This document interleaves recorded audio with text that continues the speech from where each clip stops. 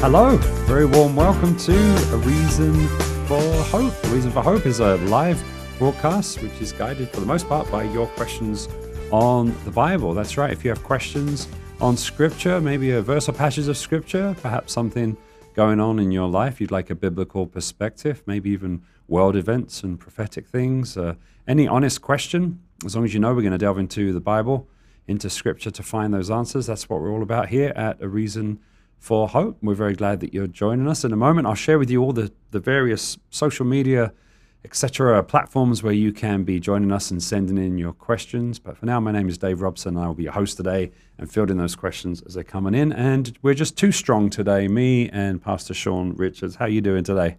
Good.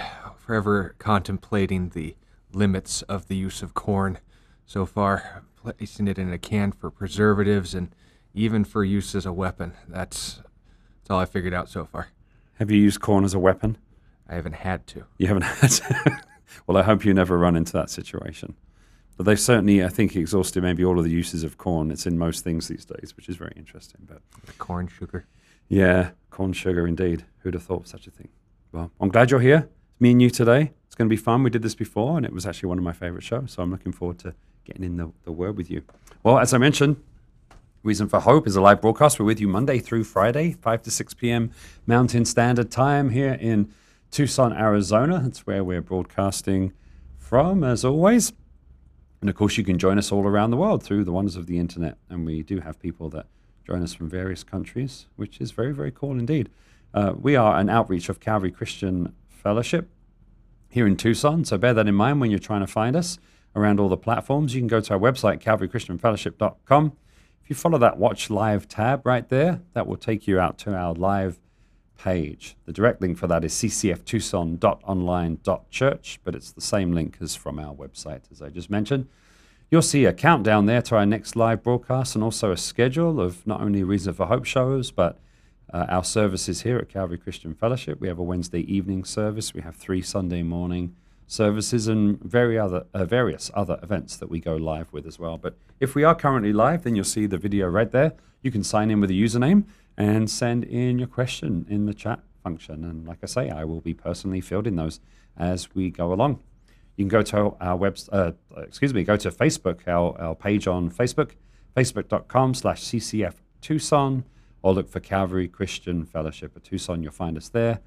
Don't forget to like and to share. We'd love to reach more people. So if you've been blessed by this ministry, please share it onto your own page so we can reach out to your friends and loved ones as well. That would be great. We'd appreciate it. We have an app as well on your iPhone or Android or iPad or mobile device. Look for Calvary Christian Fellowship of Tucson. Once again, you'll see the white Calvary Chapel Dove logo right there on the red background. That's our app. You can download that, and that's another way you can view us. Or we have a channel on Roku. We have a channel on Apple TV as well. So if you have a smart TV or a device with those capabilities, you can view our stream there as well. If you go to YouTube, the channel is called A Reason for Hope. youtube.com/@areasonforhope546. Or again, just search for A Reason for Hope. You'll find us there. That's a great place to go if you want to catch up on the archives. If you want to re-listen to a question or you missed a show, Sean here puts the questions in, the info on the videos right there so you can see what we covered and navigate through the video to listen to those questions as well. So, and our services are on there as well. If you missed anything, YouTube, A Reason for Hope, great place to go. Our senior pastor, who is the founder of this ministry and started it 20 years ago now, he's with us Monday, Wednesday, Friday on the show, but you can follow him on Twitter at ScottR4H. That's ScottR4H. He posts highlights from the show. He posts commentary on world events from a biblical and kind of prophetic standpoint. There's a lot going on along those lines, so it's very interesting to follow along with him on Twitter. So Scott Richards on Twitter, ScottR4H, if you're on Twitter and like to follow along with him. And last but not least, our email address is questionsforhope@gmail.com. Questions for Hope spelled out at gmail.com. You can send your questions there as well, of course, anytime. If you listen to us on the radio, you are listening to our last show pre-recorded. So you're not live, so to speak. But if you use that email address, we'll get to your question on the next show, questionsforhope@gmail.com. Well, that about covers it. Sean, would you like to pray for us before we move on with the show today? In the midst of our options, absolutely. Yes, great. Ted, thank you that we have the chance to be in your word. Equip Dave and I to not only speak your words, but also with your heart and your voice, edify your people and to glorify your name. Whatever is going to come out of this, we pray you'd be honored as a result of it. We're grateful to be a part of the process and ask that it would be done in Jesus' name. Amen. Amen. Amen. Well, while I catch up on any questions that might be coming in live, and I encourage you to, again, send those questions in on the chat function of all those platforms, however you're joining us. Get your questions in early, and we'll try to get to as many as we can. But had a question from the other day from Renee. She asked, if a child is born out of wedlock, was the child not supposed to be here? We had a similar question the other day from someone who asked, where are our spirits before, a baby is conceived? Is that spirit taken from somewhere and put into that baby, or is the spirit created at that point? So a baby, but for the case of this, a child born out of wedlock, was that child not supposed to be here? Interesting question. Yeah, it's an odd question, but I guess one that may come up if you're dealing with the issue of ethics as far as why you should wait to get married before having children, or at least engaging in the process that produces them. And I think there's confusion about some of the assumptions that are at work here. When it comes to the circumstances surrounding a child's birth, that's no more a system of value that we determine life by than, for example, we would determine disabilities. And I think the best way to start addressing this question before I go into an example is, of course, in the Gospel of John chapter 9, where a man was born blind.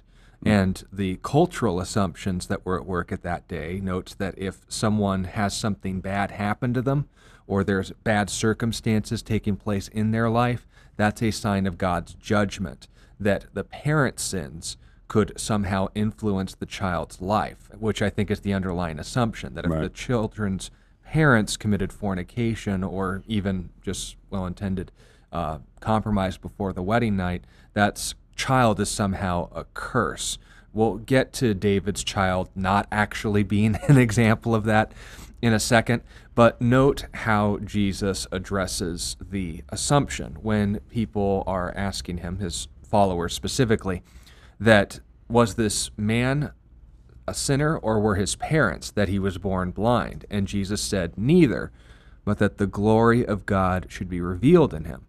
And that's an odd one for some people, and it is actually a callback to the book of Exodus, where Moses is speaking with the Lord, and ironically enough, he tries to get out of the calling and all the hazards therein by saying, I'm not eloquent of speech. For the last 40 years, I used to be a great orator in Egypt, but now my company's been exclusively between my wife, my 2 kids, and mostly sheep. And you can say anything to a sheep, they're not going to correct your diction, so I've kind of lost my rapport, if you will.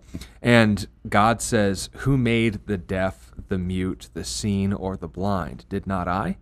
Now, we remember that scene in the Prince of Egypt where God snapped at Moses, but it wasn't actually until a little bit later. When God answered Moses in that way, he was making a point that disabilities don't hinder me.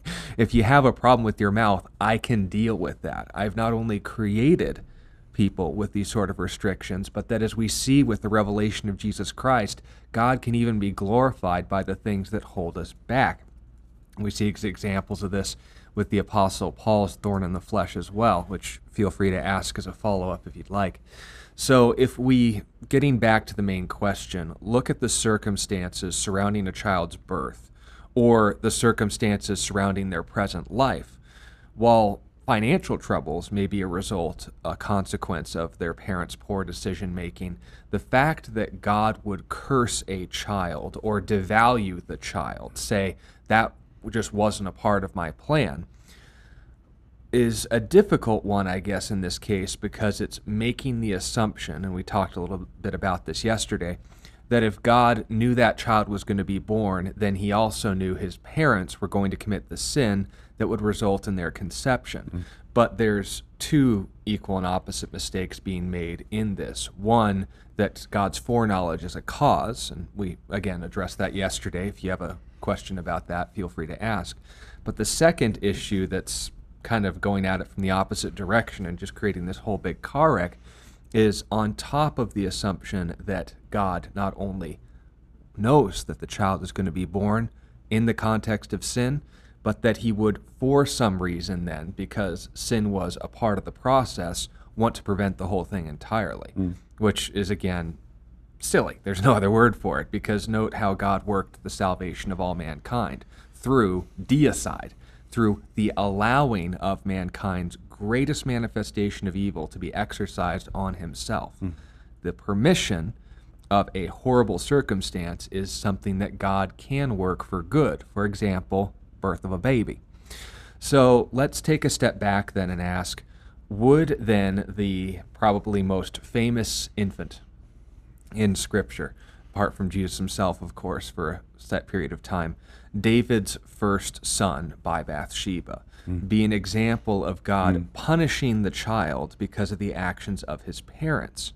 And while there are some who come at it from that, left hook angle and say, well, the child died as a result of God's judgment on his father, therefore it would have been better, this is the faulty assumption, that the child just had never been born, that David had never committed the sin, that if David had lived the ideal life, he would not have been born, so God's best will for his life was never involving that child.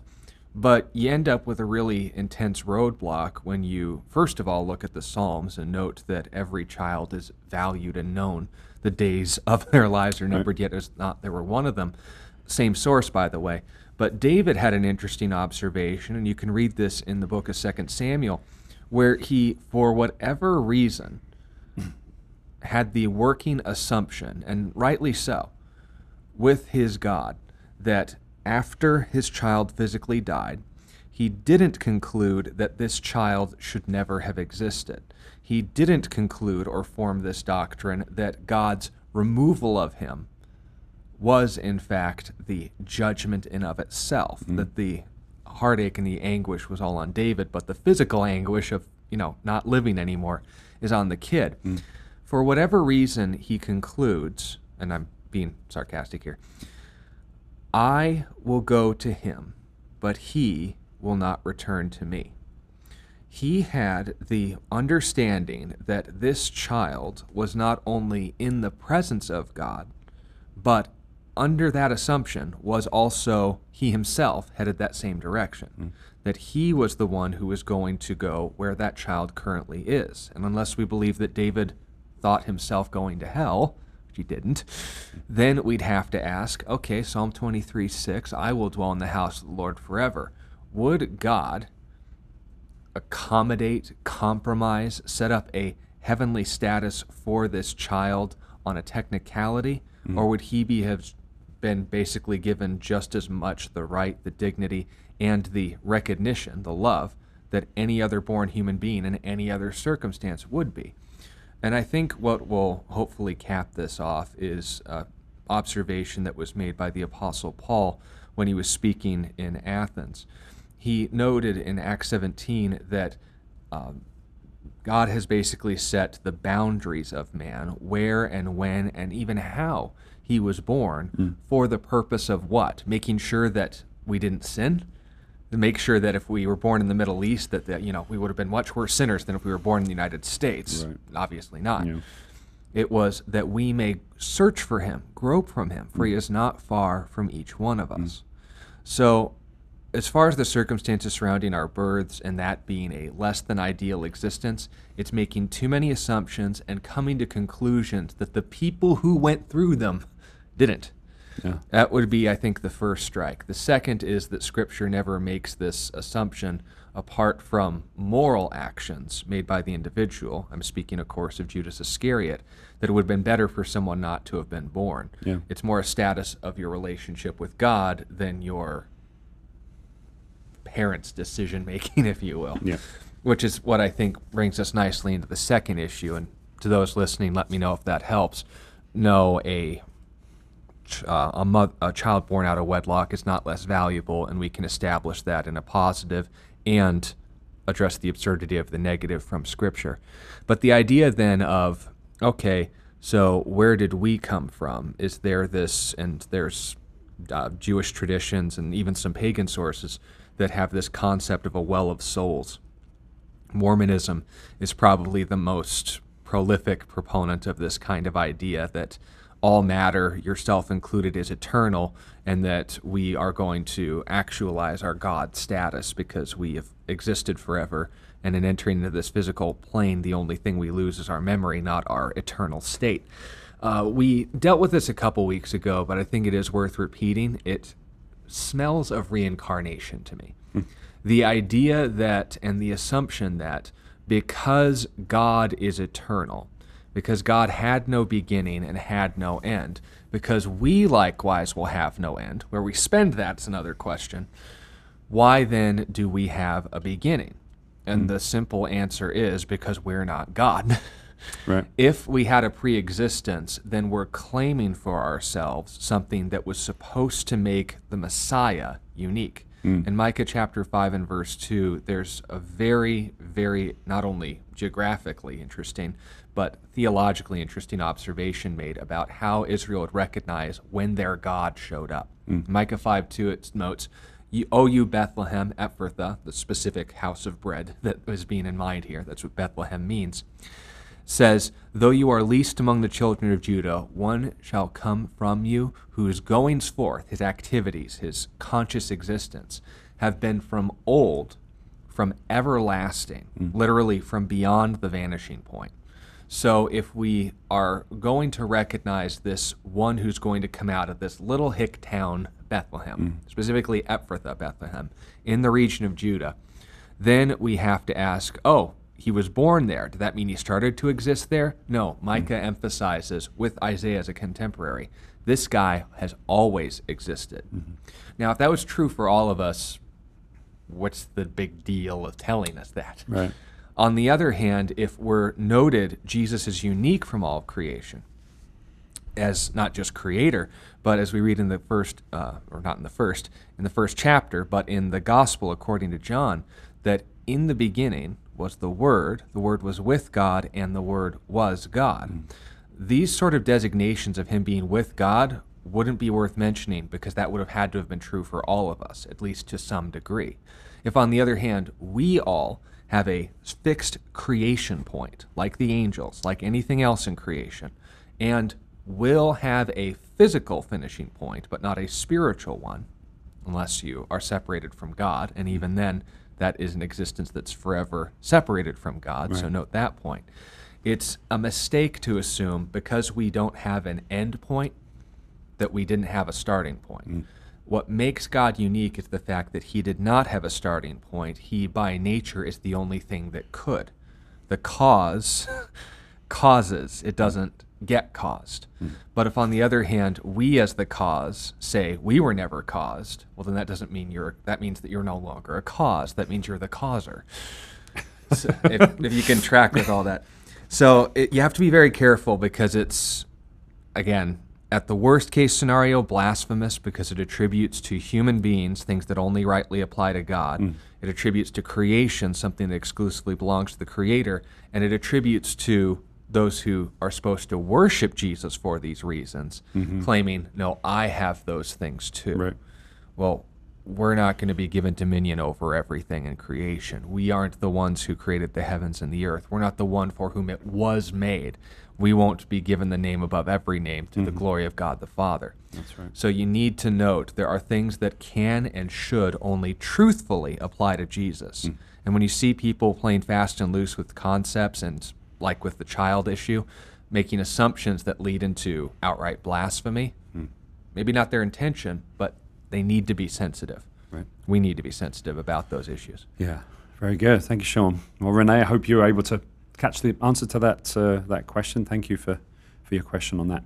We've got some great questions coming in. Appreciate that. You guys being part of the broadcast. Question from Neil. This is a common question, actually, a great question. Talking about Adam and Eve. He says his daughters ask him, why does God ask, where are you, to Adam and Eve in Genesis, when God already knows, obviously, where they are, because he's God? Why would he ask, where are you? Well, I guess that's the assumption again. If I assume the only reason someone would ask a question is because they don't know the answer, you need to spend more time with lawyers. because my father's Right. father, my grandfather, he was a medical malpractice lawyer, and he always told my dad, and also to a limited extent passed down this wisdom to me: never ask a question you don't already know the answer Right. to. Why? Because in an environment of legal talk, you need to be able to show when someone isn't being honest. Yeah. Now, if it was a situation where God's just like, "Where are you, Adam? Yeah. I'm suddenly unaware of something," despite being omnipresent, first of all, but also omniscient, knowing all things and being in all places. That's obviously silly. So if we've ruled out the silly, let's go to the simple. God's a parent. He's created the Adam and Eve, man and woman at this time, for a relationship with him, and they've now, working assumption again, he knows what they did, but because they were created for a relationship with him, he gives them the opportunity to come forward rather than him seeking them out. If he asks, "Where are you?"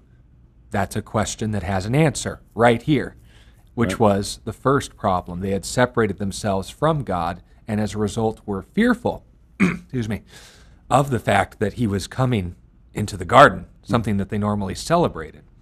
The first mark of our fallen sinful state was that we fear the presence of God rather than celebrate it.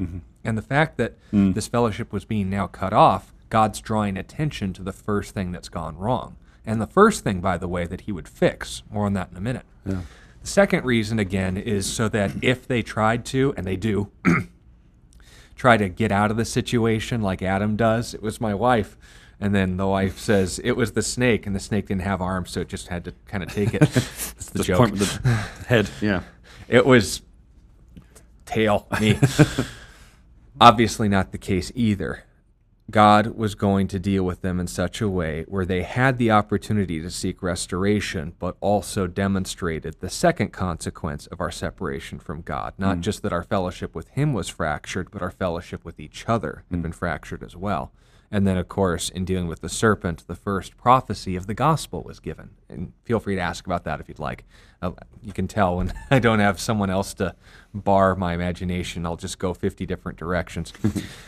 The whole point being made is this. If I assume, this is just a recap, that God didn't know something, then I'm not dealing with God. If I assume that God did know, then why did he ask, "Where are you?" Well, there's plenty of other reasons you can ask, "Where are you?" Yeah. It can be for them to come out themselves. It could be for them not to basically have wiggle room to make excuses for what they have done. Yep. Or it was just, and this is oftentimes the answer I default to when speaking to the children's ministry, the call of a broken heart. Not just where are you physically, but you're no longer in fellowship with me. Why has this happened? And of course, he knew why, but he wanted to seek restoration. So working assumptions about God, obviously, you ruled out the first in the question. It wasn't because God needed to know where they are. Yeah. But there is a possibility of it being because God wants to make sure they don't have excuses. It could be because God is heartbroken at the fact they had severed fellowship with him. It could be for many reasons, but obviously not the first. Why? Because we know things about God, and the first obviously doesn't fit what we already know. Yeah. Yeah. Very good. Yeah, and I'm sure, I don't know how old your daughter is, Neil, but that's a great answer, Sean. Not only as a lawyer, but as a parent as well, to my kids. Like, what did you do, or what are you doing? I know what they're doing, but, you want to put... You did? Yeah, you want them to kind of express it. So I'm sure you can convey that to your daughter. I'm not sure how old she might be, 35, I don't know, but it seems like she's maybe young. So that's great. Thank you, Sean. And thank you, Neil, for your question. Great question. It's a common question too. So I hope that helps you out. Question from Robert. Good evening, my brothers in Christ. Shabbat shalom. Same to you. So my question is about magnetic therapy. I don't know if you're familiar with magnetic therapy, Sean, and if there is any scriptural credence to it, and if praying over yourself for your magnetic energy to be in line is scriptural, or is it bordering on New Age teaching? Just wanted your insight. God bless. Magnetic therapy. You can probably... No idea. No. Is there any... there's a lot of different therapies and, energy in the body and energy therapies and things like that. Is there anything in the Bible that talks about some of these things, or are they all just kind of New Age and, weird. To be, I guess, humorous, that sounds like a bunch of commie gobbledygook. But no, in all seriousness, the ideas that we come up with as far as how to, and I'll just stick to, I guess, a word that I do know in that question is therapy, Yep. the appeasement of pain or discomfort, getting things back to a state of calm. The Bible isn't interested in your physical well-being as much as your spiritual. So let's just start with that. When it comes to, acupuncture, when it comes to holistic therapy, when it comes to dieting, when it comes to all these other things, to a degree, I think there's some people who would look at Scripture and note that for Israel's sake at least, when they had dietary restrictions, that was as much for their good as it was for just to set them aside from all the other nations. When people would then take a step further and say, the reason I trust the Bible is because it gives us insights into dietary laws that would make us superior as people, and the best possible life is going on this diet. And, I think there might be some benefit to avoiding shellfish at certain times of the year. We know why God probably just told them to stay away from it altogether, but if we treat the Bible as more than what was intended, I think that we're going to run into a lick of trouble. I think the best thing, as far as whether it's your vibes or your magnetism or things that I don't really have any right to comment anything about, what I do know is that the purpose of Scripture is to deal with spiritual therapy and what we call sanctification. And there's also wisdom included in Scripture, making decisions where you aren't, sabotaging yourself to the point to where you need that kind of therapy at least more than what's expected given your career field. If people would say, and this is on the other side of the spectrum, therapy's satanic. It's all New Age therapy. Stretching is satanic, yoga, or all these other things. Well, I don't doubt that they throw messages in it from time to time, but be very, very careful at focusing so much on the devil or focusing too much on things that can just be good and say, well, because it's good, that associates it with the highest good, therefore it must be in here somewhere. Right. I don't know. There might be someone who's made this their doctrinal field, but I try to just focus on Jesus when reading Scripture, and if he was interested in our chakras being aligned, I apparently missed it. So I apologize. I can't answer your question in an affirmative or negative, Robert. I will just caution against the use or misuse of Scripture beyond its intended purpose, which is, of course, pointing us to Jesus, not just in a practical everyday matter, but in an ultimate and eternal matter. Yeah, that's a great answer. And I know, even speaking personally, I've been through times when I've been in, willful sin. And I recall David, I think it was David speaking about this in the Psalms as well, where he, it made him sick, to his own sin and struggles made him sick, physically sick, the stress of that. His bones were dry within him. Right. And I've experienced, maybe not to that extent, but it's interesting. I like what you said about the Bible dealing with our spiritual well-being, because that can affect our physical as well. So before going to maybe oils or your magnetic energy, maybe seek the Lord and ask Him if there's any wicked way in us as well, or at least first. I've electrically charged my body before, but it was more for the sake of funny noises with balloons, not therapy. I don't think that was therapy, no. It wasn't the Bible either. It might have been humorous therapy, but Robert, I hope that helps you out. Thank you for your question and being part of the broadcast. We certainly appreciate that. A question from Michael. Hey, how you guys doing? We're doing very well.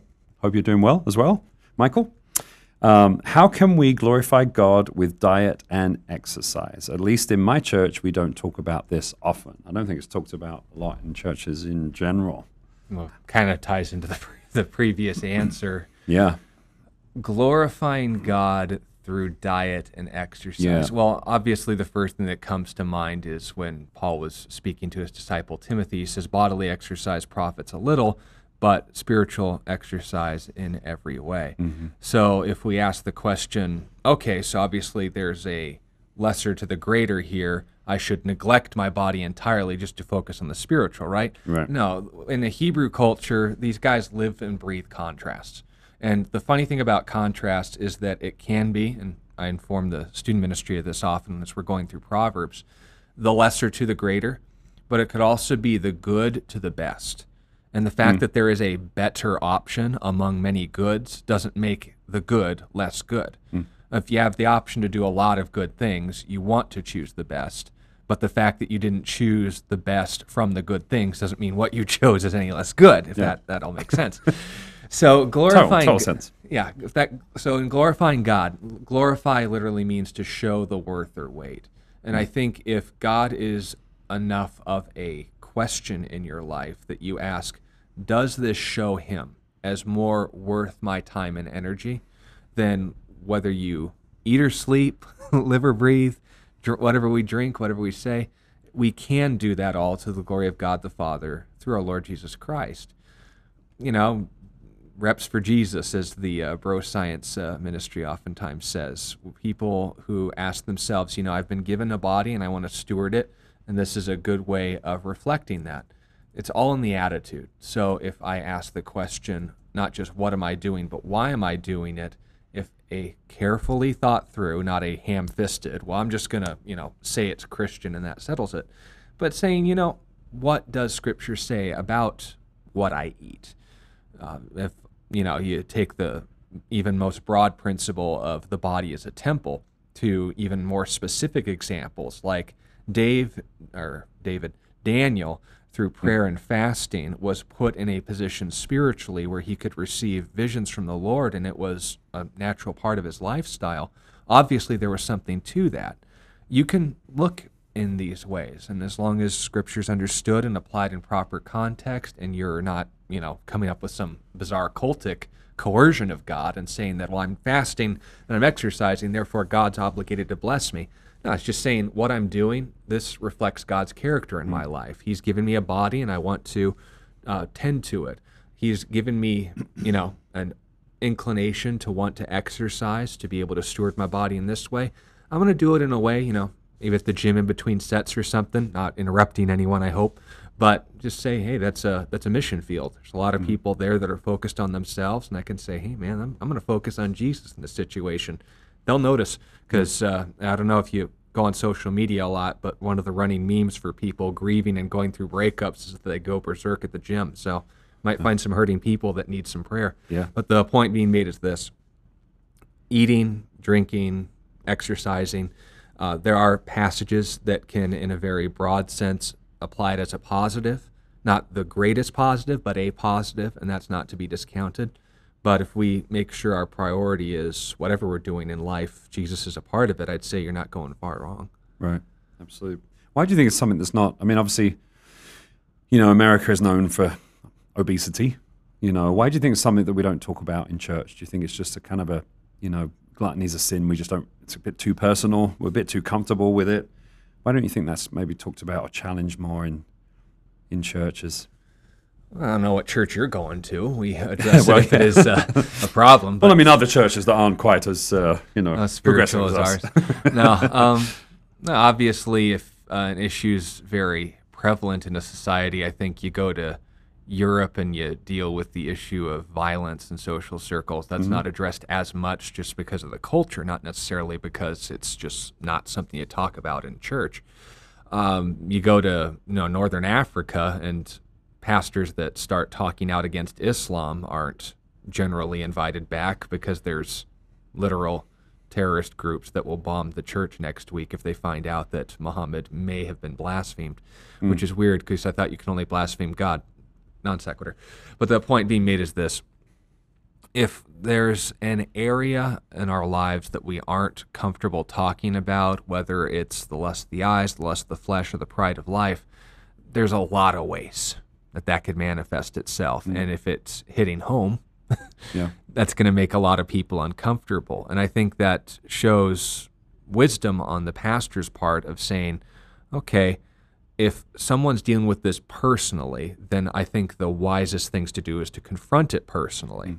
If we're dealing with this corporately, and this is an extreme example, but one I'll make, There was a church fellowship I was listening to lectures to that specifically, and I'm not joking with this, specifically ministers to people coming off of crack cocaine. Like the fellowship is full of people with rotten teeth and the jitters and everything else. And the importance of that is that when they deal with issues like drugs, the pastor has no problem talking about it because everyone here is in the same place. Yeah. And the whole point of conviction, of being called into the light and confession, is that understanding this is a public struggle for all of us. When it comes to a lack of self-control in any department, whether, again, it's lust towards food, lust towards women, lust towards men, lust towards whatever, and it's a personal issue, that being brought into the light might alienate some people from fellowship. Yeah. And I think a pastor is wise in considering, I'm not going to neglect this area of ministry. I'm going to focus on where and when that ministry takes place. So instead of doing a 6-week-long seminar on how y'all are fat and people don't love you if you're too fat, you can say, well, you need pastors to come and pray for you after service. I'm sure we'll be happy to pray for you. And someone comes up to you and says, I've been really just struggling with my weight. That, I think, is something that I think the Holy Spirit's definitely calling that person to deal with an equal area of sin. Yeah. But if the pastor, on the other hand, is wise and says, let's just do lust in general, and if the Spirit's going to tug at some heartstrings to deal with deeper issues, they'll be brought to people who can keep them accountable for it. I haven't been able to exercise as much as I used to, but I can thank my mother for a lot of good genetics. I haven't had much of a weight problem in my life, except during that period with medication. Feel free to ask me about it. I don't hide that. But in dealing with the actual issues, confession is something that needs to take place between you and the Spirit before it's done between you and your pastor, or even you and your church.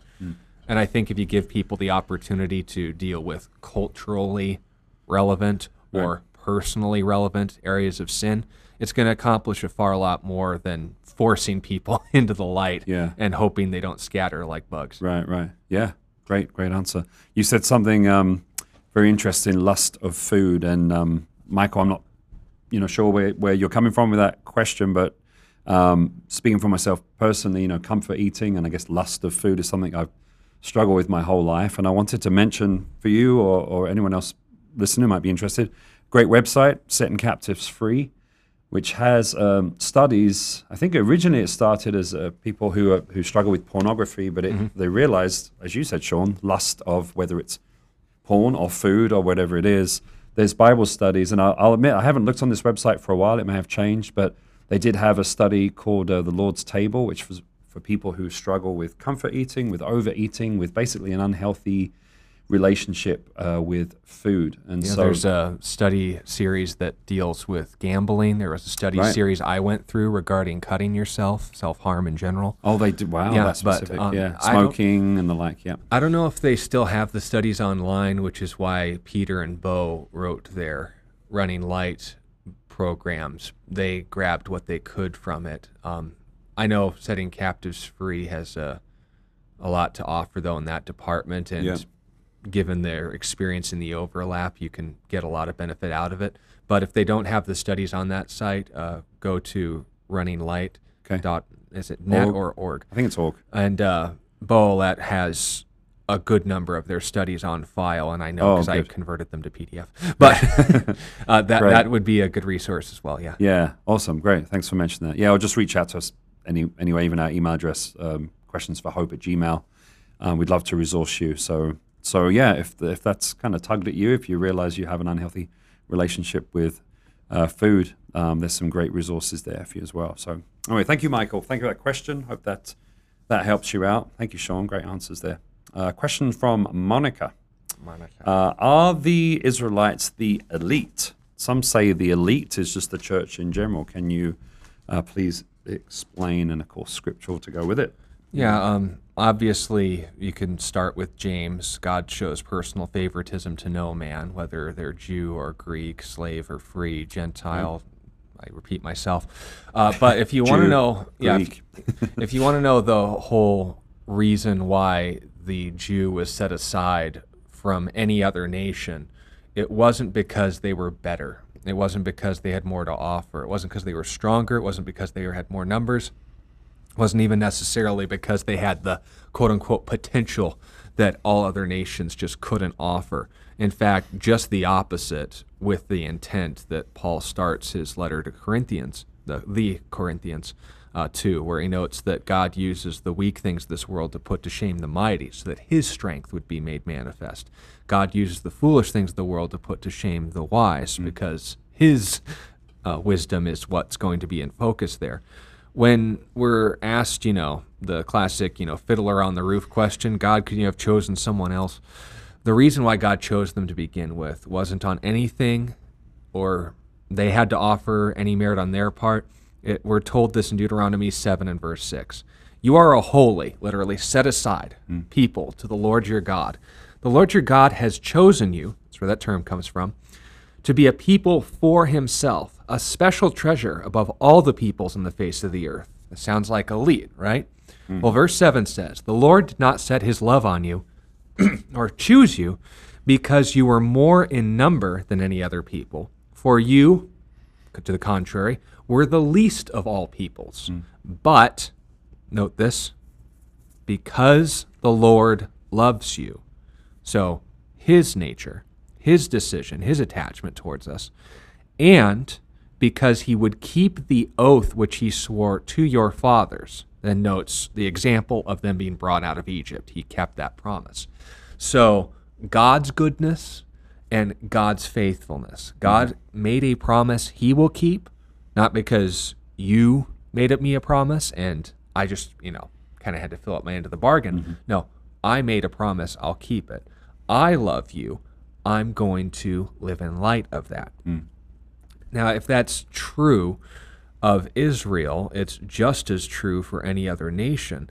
But noting, and this is where we kind of get into areas that we can respectfully disagree with amongst fellow believers, the whole idea of dispensationalism, that God's ministering to this world in various groups and types of people.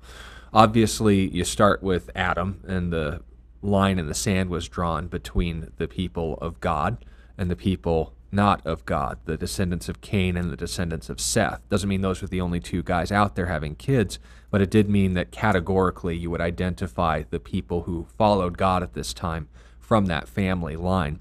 You had the righteous sons of Noah, and you had the wicked sons of Noah. You had Abraham's descendants, and you had the nations that were just going about their scary business. You have Israel, and you have the nations. You have the church, you have not the church. You will have Israel again, and you have the world in submission to the Antichrist. So, following along with this pattern, and again, negotiable detail, biblical dogma, no. But when we're, taking a look at what makes the people of Israel so special, that's not as much a problem as it is to the contrary, because I think obviously it's been prevalent throughout human history, and there's a spiritual reason for that. But especially in our day and age at the advent of the internet, it seems like Israel's the object of ire for everyone and everything for no other reason than they just happen to be related to Abraham, Isaac, and Jacob. I've had conversations with people who didn't even know what a Jew meant, and they were willing to blame all of society's ills on it. So when we're talking about the quote-unquote elite, we generally assume that that's someone who's capable of more, someone who's been invested into more. Elite soldiers have more training and better equipment because they can be trusted to bring it back and not break it. Well, Israel, if anything else, like the rest of us, like the church, has shown the opposite, and that's the whole point. Apart from the Spirit of God, we're all just motes of dust on an insignificant ball of water in the vast cosmos that God should pay no mind to. Yet, God is a God of love. Yet God is a God who makes promises and keeps them. And when Jesus incarnated on this earth, this mixture of Jews and Gentiles we call the church is no more in a position of favor before God than Israel was. Why? Because he made us a promise. Because I live, you will live also. He who believes in me, though he dies, he will live. Do you believe this? the Gospel of John chapter 11. So keep that in mind when it comes to what makes someone superior to others in the body of Christ. Once again, James notes, God shows personal favoritism to no man, and that's quoting Deuteronomy, by the way. But if on the other hand, we're going to say, why did God love Israel? Why did God choose Israel? Obviously, why did he choose them? For what purpose? Obviously, they had the unique honor of bringing the Messiah physically into this world. But if on the other hand, what makes them special? And the answer is nothing. Same thing as all of us. God is a good God. God is a generous God. God is a loving God. God's a God who shows mercy to thousands. So if that's our working assumption of God's character, then the security of my salvation isn't to maintain my elite status, but knowing that he's the elite. He's the one who invests in us just on principle, because he doesn't really have a limit to his resources or time or attention. So keep that in mind, noting the love that God has for Israel is one that we should likewise share, just like we should have a love for each other and yet rarely show. But the point being made is just that elite statuses, that's kind of a modern misnomer of thinking that because we contribute more, therefore we're worthy of more investment. The only one investing in us is God, and he decides and gives to each one through the Spirit, 1 Corinthians 12 says, as he wills, not as we merit. Right, that's right. Great. Thank you, Monica, for that question. I hope that helps you out. Thanks, Sean. Good stuff. Well, we've come to the end of the live questions that we have received today. So if you're watching and you have a question, throw it in. You'll be first in line. We can get into some questions that were left over from previous days. I had a question from David on the parable of the talents in Matthew 25:14, so we can get into that. But again, if you're watching and you have a question, put it on the live platforms and we'll get to that. Hopefully, we're about 11 minutes left. But for now, question from David yesterday or the day before, I think it was. Parable of the talents in Matthew 25:14. Maybe you could give an overview of what the whole point of that parable was. Okay. So, on the spot sermon, go. Just a quick qualifier here. I come from a line of teachers that believe that you should have no less than 30 years in ministry before you teach on the parables. Oh boy. I don't qualify yet, but on the other hand, I can just read the text and give my 2 cents worth, take it for what it's will. Good enough. We'll take it. The overall context of this, obviously, the conversation began in Matthew 24 and verse 4, where Jesus had, after pointing out the destruction of the Jewish temple, the apostles then followed up with him by asking, what shall the end of these things be? What things? The things that just brought this up, the destruction of the temple. And then, by extension, the end of the world. And then Jesus clarifies the destruction of that temple is not the end of the world. There's going to be wars and rumors of wars, earthquakes in various places, pestilences, famines, but the end is not yet. The gospel will be sent out to all nations, and then the end will come, after the end of this church age, as we call it. But that's neither here nor there. A series of parables were given, obviously referencing the Old Testament in reference to the fig tree, which I can say without hesitation is a reference to Israel, that they would be the sign that we would look to in noting the time of the Lord's coming being near. He clarifies unequivocally that no man will know the day or the hour. We base this on the doctrine of imminency. And then he gives another parable, an illustrative story of two kinds of people during this time period. The faithful servant who lives in expectation of his master, and the wicked servant who lives in light of his master's eventual return.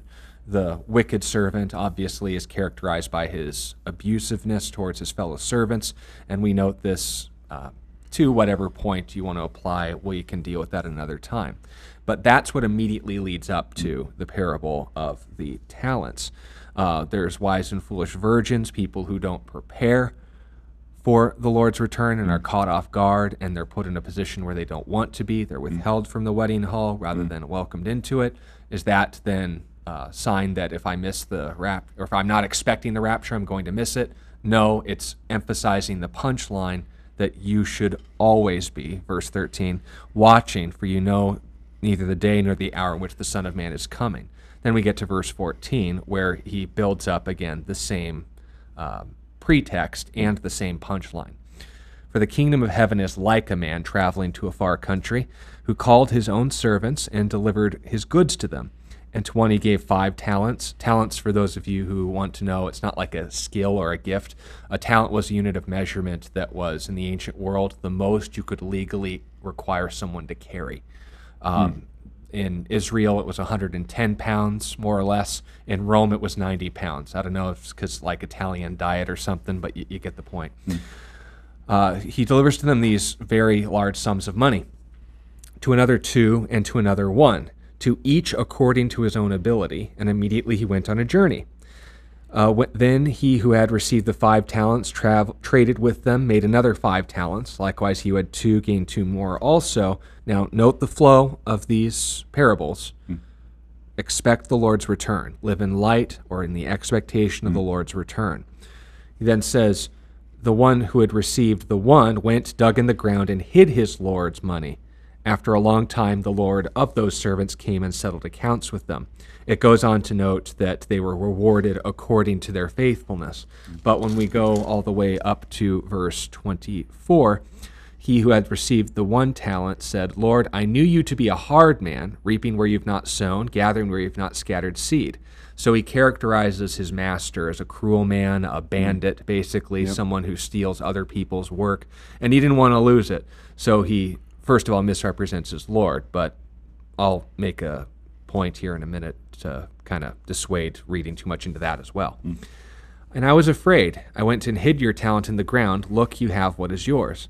But his Lord answered and said to him, you wicked and lazy servant, and he says, you know that I reap where I have not sown and gather where I have not scattered seed. So you ought to have deposited my money with the bankers, and at my coming would receive back my own with interest. So he's basically holding him accountable to his own perception of him. If you were really scared of me, you'd want to give me more. But you didn't. You just didn't want to work. So, verse 28, take the talent from him and give it to him who has 10 talents. For to everyone who has, more will be given, and he will have abundance. But from him who does not have, even what he has will be taken away. And cast the unprofitable servant into outer darkness. There will be weeping and gnashing of teeth. Then it goes on to conclude the point. When the Son of Man comes in his glory, all the holy angels with him, he will sit on his throne of glory. All the nations will be gathered before him, and he will separate them one from another, as a shepherd divides his sheep from the goats. He will say to the sheep on his right hand, and the goats on his left. The king will say to those on his right hand, come, you blessed of my Father, inherit the kingdom prepared for the foundation of the world. For I was hungry, you gave me food. I was thirsty, and you gave me drink. I was a stranger, you took me in. I was naked, you clothed me. Sick, you visited me. I was in prison, and you came to me. They said, when did we do that? And in verse 38 he says, or verse 39, or 40. I'll get it eventually. 41, 42. Says, assuredly I say to you, inasmuch as you did it to one of the least of these my brethren, you did it to me. And then he says the exact opposite to those who are on his left, the goats, because they neglected them. He says, when did we see you hungry or thirsty? We would have helped you. And he says, assuredly, inasmuch as you did not do it to the least of these, you did not do it to me. These will go into everlasting punishment, but the righteousness into eternal life. So note, and I read the second half of that, by the way, on purpose. When we note the flow of this conversation, obviously Jesus has in mind not just the end times, but final judgment in mind. The audience of all of these parables was his apostles, or were his apostles. They were asking when the end of the age is going to be, in light of the destruction of Jerusalem's temple. And he clarifies, it's going to be a long way off, so stay busy. Be ready for my return. Stay ready for my return. Be active until my return, because that's the result of neglecting. What is it? You'll be judged accordingly. Now, people say, oh, so I didn't make the most of my Christian life. That means I'm going to hell. Well, this is why, again, they probably recommend teaching for a longer period of time before going into these things. My opinion, take it for what it's worth, is that the punchline of the parable is the point. That all the little themes and nitpicking details and stuff, there is a place for that. There is insights you can get, perhaps the deity of Christ or the status of a king and how he'll judge people and so forth. There's been good teachers who've done this. But because I'm a chicken and I fear God, I think the point that's made in the parable of the talents is directly then explained in what he immediately follows it up on, literally, that the Son of Man would come and judge the nations, that they would be judged on the basis of the treatment of the Jewish people, my brethren, Jesus' biological associates in his incarnation, and also likewise just in our faithfulness as well. But if you want to cross-reference this with other ideas of judgment, like the crowns of righteousness and glory that Paul and Peter both mention, as far as the crown of the righteous shepherd, James also makes reference to these things as well. There is a place for that. But as far as the significance of the little details within the theme, my safest bet is to focus on the punchline, which I believe to start in verse 31. That in the context of judgment, Jesus then ties this into their faithfulness with the opportunities they have. And in regards to who? To his people. How are you ministering to them? How are you occupying with the time that I gave you and representing my heart to the people who need me the most? Obviously, am I saying, okay, you want to be saved, love a Jew? Might help. But if on the other hand you're going to say, no, is that the basis for my salvation? Obviously not. So what do we actually know from this passage? Given the flow of the parable, the flow of the conversation, the punchline of the whole deal is your treatment of God's people is equivocal to your treatment of God himself, and you'll be judged accordingly. That should sober you up. Yes. So as far as the significance of the parable, when you have more qualified men present, like Pastor Scott, he'll be back on Wednesday. But, excuse me, the whole point, I think, is safest and left at that. When it comes to the topic, it was judgment. When it comes to the audience, it was the apostles. When it comes to the application point, it was godly living in light of the fact that you'll be held accountable for it.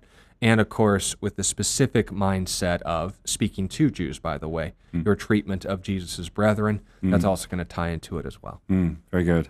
Well, David, I hope you're around to catch the answer to that. Thank you for that question. Great parable for sure. Well, we're at the end of our time here. Great job, Sean. Man, you'll need to have some vocal rest now after answering all those questions single-handedly. You did wonderful. Thank you for joining us and for your great questions today. It's the weekend now. We'll be back on Monday. Same time, same places. If you're looking for somewhere to fellowship, Calvary Christian Fellowship here in Tucson, Arizona. We're by Prince and I-10 on the west side of the freeway. We'd love to see you. We have 3 Sunday morning services at 8, 9:30, and 11. Come check us out. If not, enjoy worshiping at your home church. God bless. We'll see you next week. You've been listening to A Reason for Hope. Thank you again for joining us as we continue our journey through God's Word, one question of the heart at a time. Until we meet again, we would love to connect with you. You can text or email your questions to questionsforhope@gmail.com. You can also find out more about our ministry at calvarychristianfellowship.com. And be sure to join us next time on A Reason for Hope. A Reason for Hope is an outreach ministry of Calvary Christian Fellowship in Tucson, Arizona.